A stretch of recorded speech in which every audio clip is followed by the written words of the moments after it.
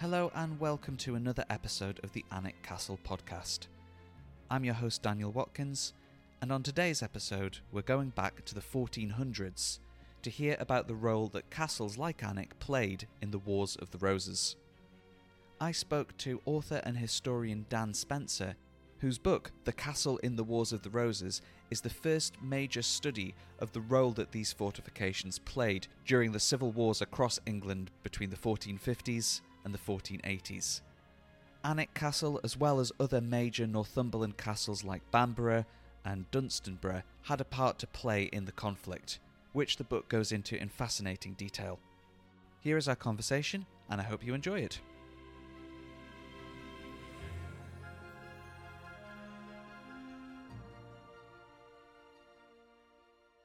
I'm very happy to be joined on today's episode of the Alnwick Castle podcast by author Dan Spencer. His latest book, The Castle in the Wars of the Roses, was released in 2020. How are you today, Dan? Very well, thank you. I'm going to start with asking really a big question. What drew you to this subject of castles in the Wars of the Roses? It's a good question. In some ways, it stemmed from my first book, which looked at the castle at war in England and Wales. And in the course of researching that book, I realised that nobody really looked into the role of the castles in the Wars of the Roses. So my initial plan was to write an article on this topic. I gave a paper at an academic conference, which was noticed by the publisher, Pen and Sword. And one of the editors there contacted me and asked me if I'd be interested in, looking at it in more detail and writing a book on the subject. And it's one of those things that the more you look into a topic, the more you realise there is to say about it. And I found it was a very sort of rich topic to look into. And it's kind of surprising that people haven't really looked in it some detail, because it's an interesting area and it's an aspect that other people haven't really explored. Yeah, people have heard of quite a few of the famous battles and moments in the Wars of the Roses, but what the book really does is show how significant castles were on both sides of the war. Can you give us a little introduction to some of the roles that castles did perform? Yes, so I suppose the most obvious one in this context would be in siege warfare. I discovered that in the course of my research that there were at least 36 sieges of castles that took place during this period. And that is almost entirely a big underestimate, because the records we have aren't that great. So if anything, the total is much higher. So it's partly their role in sieges. So, for example, in controlling territory. They also played quite an important role in some campaigns in terms of serving as headquarters for military operations, which no doubt we'll come on to a bit later. And even beyond the military context, they were very important to their owners. So, for example, places like Alnwick were very important to, let's say, the Percy family. And that's true of many other castles across England and Wales. And they also tended to be the centres of big estates. So it was not merely in terms, they weren't just important in military terms, but also in sort of economic and social ones as well. Yeah, so there were still these huge, imposing structures on the landscape almost everywhere you went in the country. Yeah, definitely. It's hard to get a sense of it now because we're so used to big, large buildings. But in those times, it's pretty much castles and cathedrals and churches, which are the big landmarks in the landscape. Yeah, and we kind of think of the Wars of the Roses sometimes as being a little past the golden age of the castle, but you've shown that they do still have that big place in the imagination of the country as a position of power. But I'd like to ask a little bit more about siege warfare and what were some of the tactics that were being used by or against castles if they were in one of these 36 sieges. The main tactic used by besiegers was typically to try to persuade the defenders to just give up. Either through a mixture of sort of intimidation or, embellishments, as it were. Because, nobody wanted to go to the effort of attacking a place if they could avoid it. So typically the hope would be that you would rock up to a castle and you persuade defenders, it's not worth doing so. And surprising as it sounds, that often did actually work. So particularly in the aftermath of a battle. So for example, Pembroke Castle in the southwest of Wales, very impressive castle, then and as now. In the aftermath of the Battle of Taunton, the Lancastrians held it. They had a strong garrison. It was well provisioned. But the Yorkists were able to persuade the garrison to surrender simply because, even though they were in a good position to put up a siege, essentially there wasn't much incentive for them to carry on fighting because the war, as far as they were concerned, they were on the losing side effectively, so they gave up. Now, of course, if that didn't work, the other main method was to blockade the defenders, so to surround them, cut off supplies, starve them into surrender. And that in turn, often, eventually, defenders would decide, if no one was coming to rescue them, they'd have to give up. It's only really if those methods fail that they would go on to the more sort of drastic measures. So, using artillery to damage the defences, trying to storm the place, let's say using, scaling ladders. But typically speaking, those more, I suppose, direct methods of taking a place were a bit more rarer. So probably the most high-profile example of that type of siege taking place in the Wars of the Roses is the Siege of Bamborough Castle in 1464, in which the Yorkists did actually use artillery to damage the defences of Bamborough Castle enough so they could storm it. And that was partly simply because the Lancastrian garrison to hold up there were refusing to surrender, and in fact the leaders, the commanders of Bamborough Castle, effectively had changed sides too many times in order to be able to safely surrender. They knew they were going to get executed anyway, so they didn't have much incentive for giving up. And that was kind of it for Bamborough's part in the war? Pretty much, yeah. So Bamborough, one of the major castles in Northumberland, alongside Alnwick Castle. Was Northumberland an active area for some of this siege warfare and for castles in the Wars of the Roses? Very much so. There's a few reasons for this. One is Northumberland's quite a distance away from London, so the Yorkists, when they took over the Kingdom of England, they had some difficulties in imposing their control in the more distant regions. The other one was that Northumberland was a very militarised borderland. So it was on the border with Scotland, and ever since the late 13th century, there have been lots of border conflict with the Scots. So the residents of Northumberland were very highly militarised, and there was lots of castles which were kept in a good state of repair. Unlike many other places in England, which they hadn't seen military activity for many years, so they weren't in quite the same state. And the other reason as well was because the Lancastrian rebels in Northumberland got a lot of support from the Scots as well as the French. And obviously, being on the border with Scotland, it was a lot easier for them to do so. So actually, in terms of England, you see most sieges of castles taking place in the Wars of the Roses really taking place in Northumberland and sort of surrounding counties. As you note in the book, Alnwick Castle was frequently besieged in the 1460s particularly. What was going on at Alnwick during this time period? What made it be besieged so often?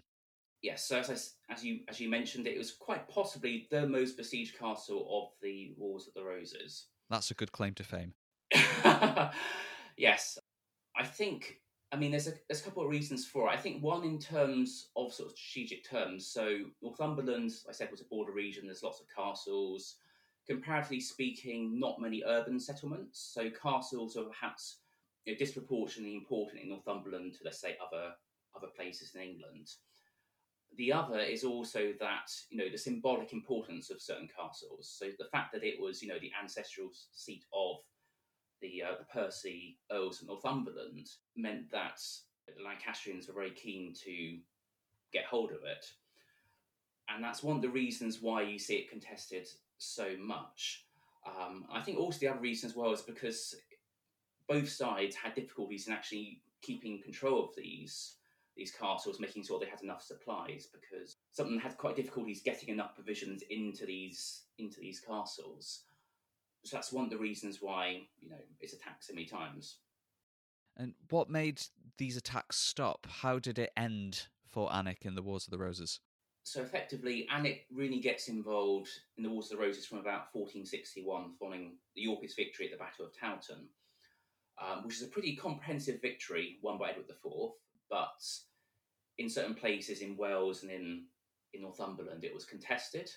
And you see a few years of Lancastrian rebellions and sort of control of Northumberland going backwards and forwards between the Yorkists and the Lancastrians. But what happens in 1464 is that the Northern Lancastrians are effectively comprehensively crushed at the Battle of Hexham. And following that Yorkist victory, most of the remaining Lancastrian-held castles in Northumberland give up. The few remaining diehards in Bamborough, as I said earlier, the castle was stormed by the Yorkists. And one of the reasons why effectively it came to an end in 1464 is that up until that point, Edward IV had tried to pursue a policy of sort of reconciliation with some of the Northern Lancastrians. He effectively tried to bring them on board and get them to join his side. But after, a few years of conflict, he decided that clearly, this wasn't going to work, and he ended up having quite a few of them executed. The other reason was because effectively the French and the Scots, stopped giving as much support to the Lancastrians. So it effectively came to a rather bloody end in 1464. Yeah, it definitely did. Who were some of the key individuals involved in what was happening around here? One of my favourites is Margaret of Anjou, the wife of Henry VI. She played a key part in taking Alnwick, losing Alnwick, getting it back again. But who else was involved in some of these big decisions and sieges? Margaret is a fascinating character who played, a really crucial role in not merely the sort of the conflict in Northumberland, but also in, championing the Lancastrian cause in the 1460s and up until 1471. On the Lancastrian side, she played a very key role. On the Yorkist side, some very key individuals are the two Neville brothers. So the Nevilles were the great rivals of the Percys in the north of England. So it's perhaps not unsurprising that they took the principal role in sort of fighting against them. So you have Richard Neville, who's the Earl of Warwick, known as the Kingmaker, who effectively was made Edward IV's lieutenant in the north of England. And he played a very key role in sort of crushing Lancastrian resistance in the early 1460s. But there was also his brother, John Neville, Marquis of Montague, and who eventually ended up being given Alnwick Castle after 1464. So they were kind of some of the key Yorkists on that side. There were also some... So I mentioned that Northumberland was quite a pro-Lancastrian area, but there were still some sort of pro-Yorkist members of the gentry as well. So you have Robert Lord Ogle, I think I pronounced that correctly, who was also constable of Norham Castle near the border with Scotland. And he played quite an important role in fighting against the Lancastrians. The Percys themselves are around, but the Earl of Northumberland, during this time, in the early part of the 1460s, is in prison in London. Did they manage to retain a presence while all this was going on around some of their most important possessions? The Earls of Northumberland didn't have a great time during the Wars of the Roses. So the second Earl was killed at the first battle at St Albans in 1455, and then the third Earl was killed at Towton, and that was pretty disastrous for them, because up until that point, the third Earl had been pretty dominant in the north of England, so not just in Northumberland, but also in Yorkshire as well, where the family had a lot of interest. And that effectively, I suppose, sort of decapitated them for quite a time. And there were sort of cadet members of the family who did play an active role in, in trying to get control of Alnwick. But that was quite a big blow for them. It's not really until after, effectively, the Nevilles fall out with Edward IV that they end up getting reinstated and regaining the earldom of Northumberland. Yes, and only after the fourth Earl swore fealty to Edward IV and effectively changed sides, which didn't work out too well for the end of his life when loyal Yorkists did tear him to pieces when he collected taxes in 1489. But by that time, the Wars of the Roses were effectively over.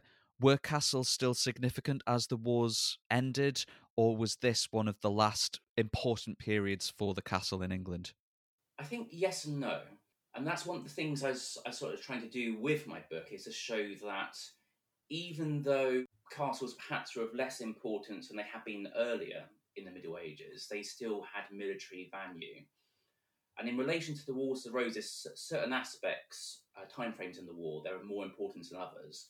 So when you have periods of sustained conflict and control over territory, so as we get in Northumberland in the early 1460s, or we also get in Wales around about the same time, they are quite important. In some of the later stages of the Wars of the Roses, when you have very short campaigns that revolve just around battles, so for example in 1471, where we get the battles, for example, Barnet and Tewkesbury, or Bosworth in 1485, they're not that important. But I think they still retain their value, and I think one way we can see that is in the reluctance of commanders to sometimes use artillery. So, for example, in the 1462 campaign, when the Yorkists were besieging Alnwick, Dunstanburgh, and Bamburgh at the same time, they had a lot of artillery with them, but they were very reluctant to use it, simply because they didn't want to damage these castles that could play such an important role in protecting the north of England against the Scots.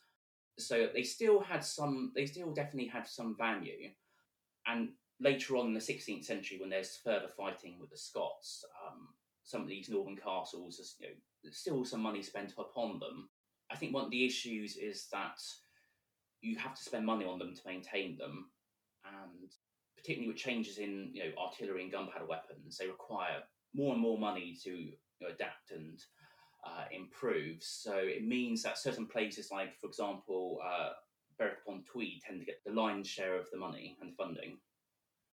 Your book is available now from Pen and Sword. It's extremely well researched, as we've heard.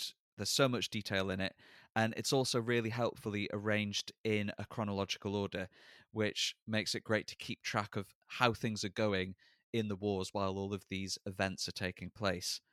After you finish writing the book, have you got any favourite castles to visit to kind of relive this period, apart from Alnwick, of course?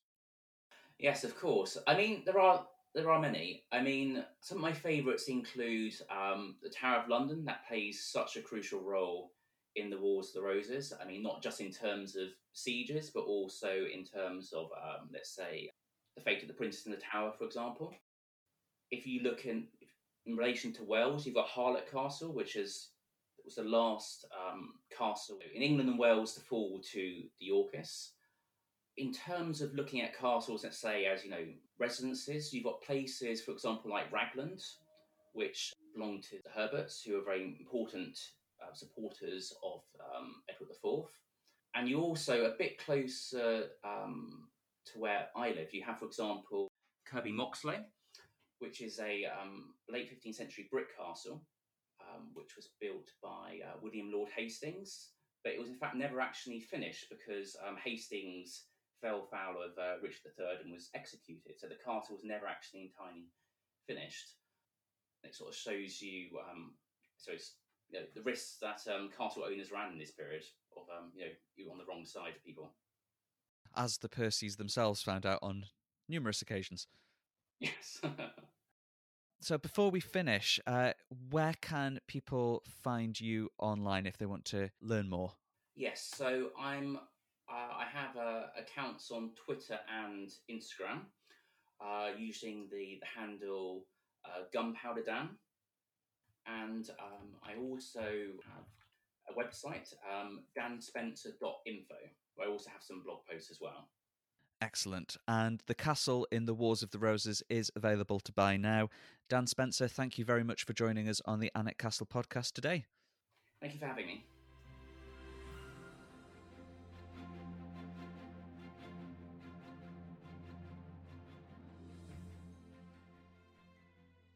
The Castle in the Wars of the Roses is available to buy now from Pen and Sword Publishing.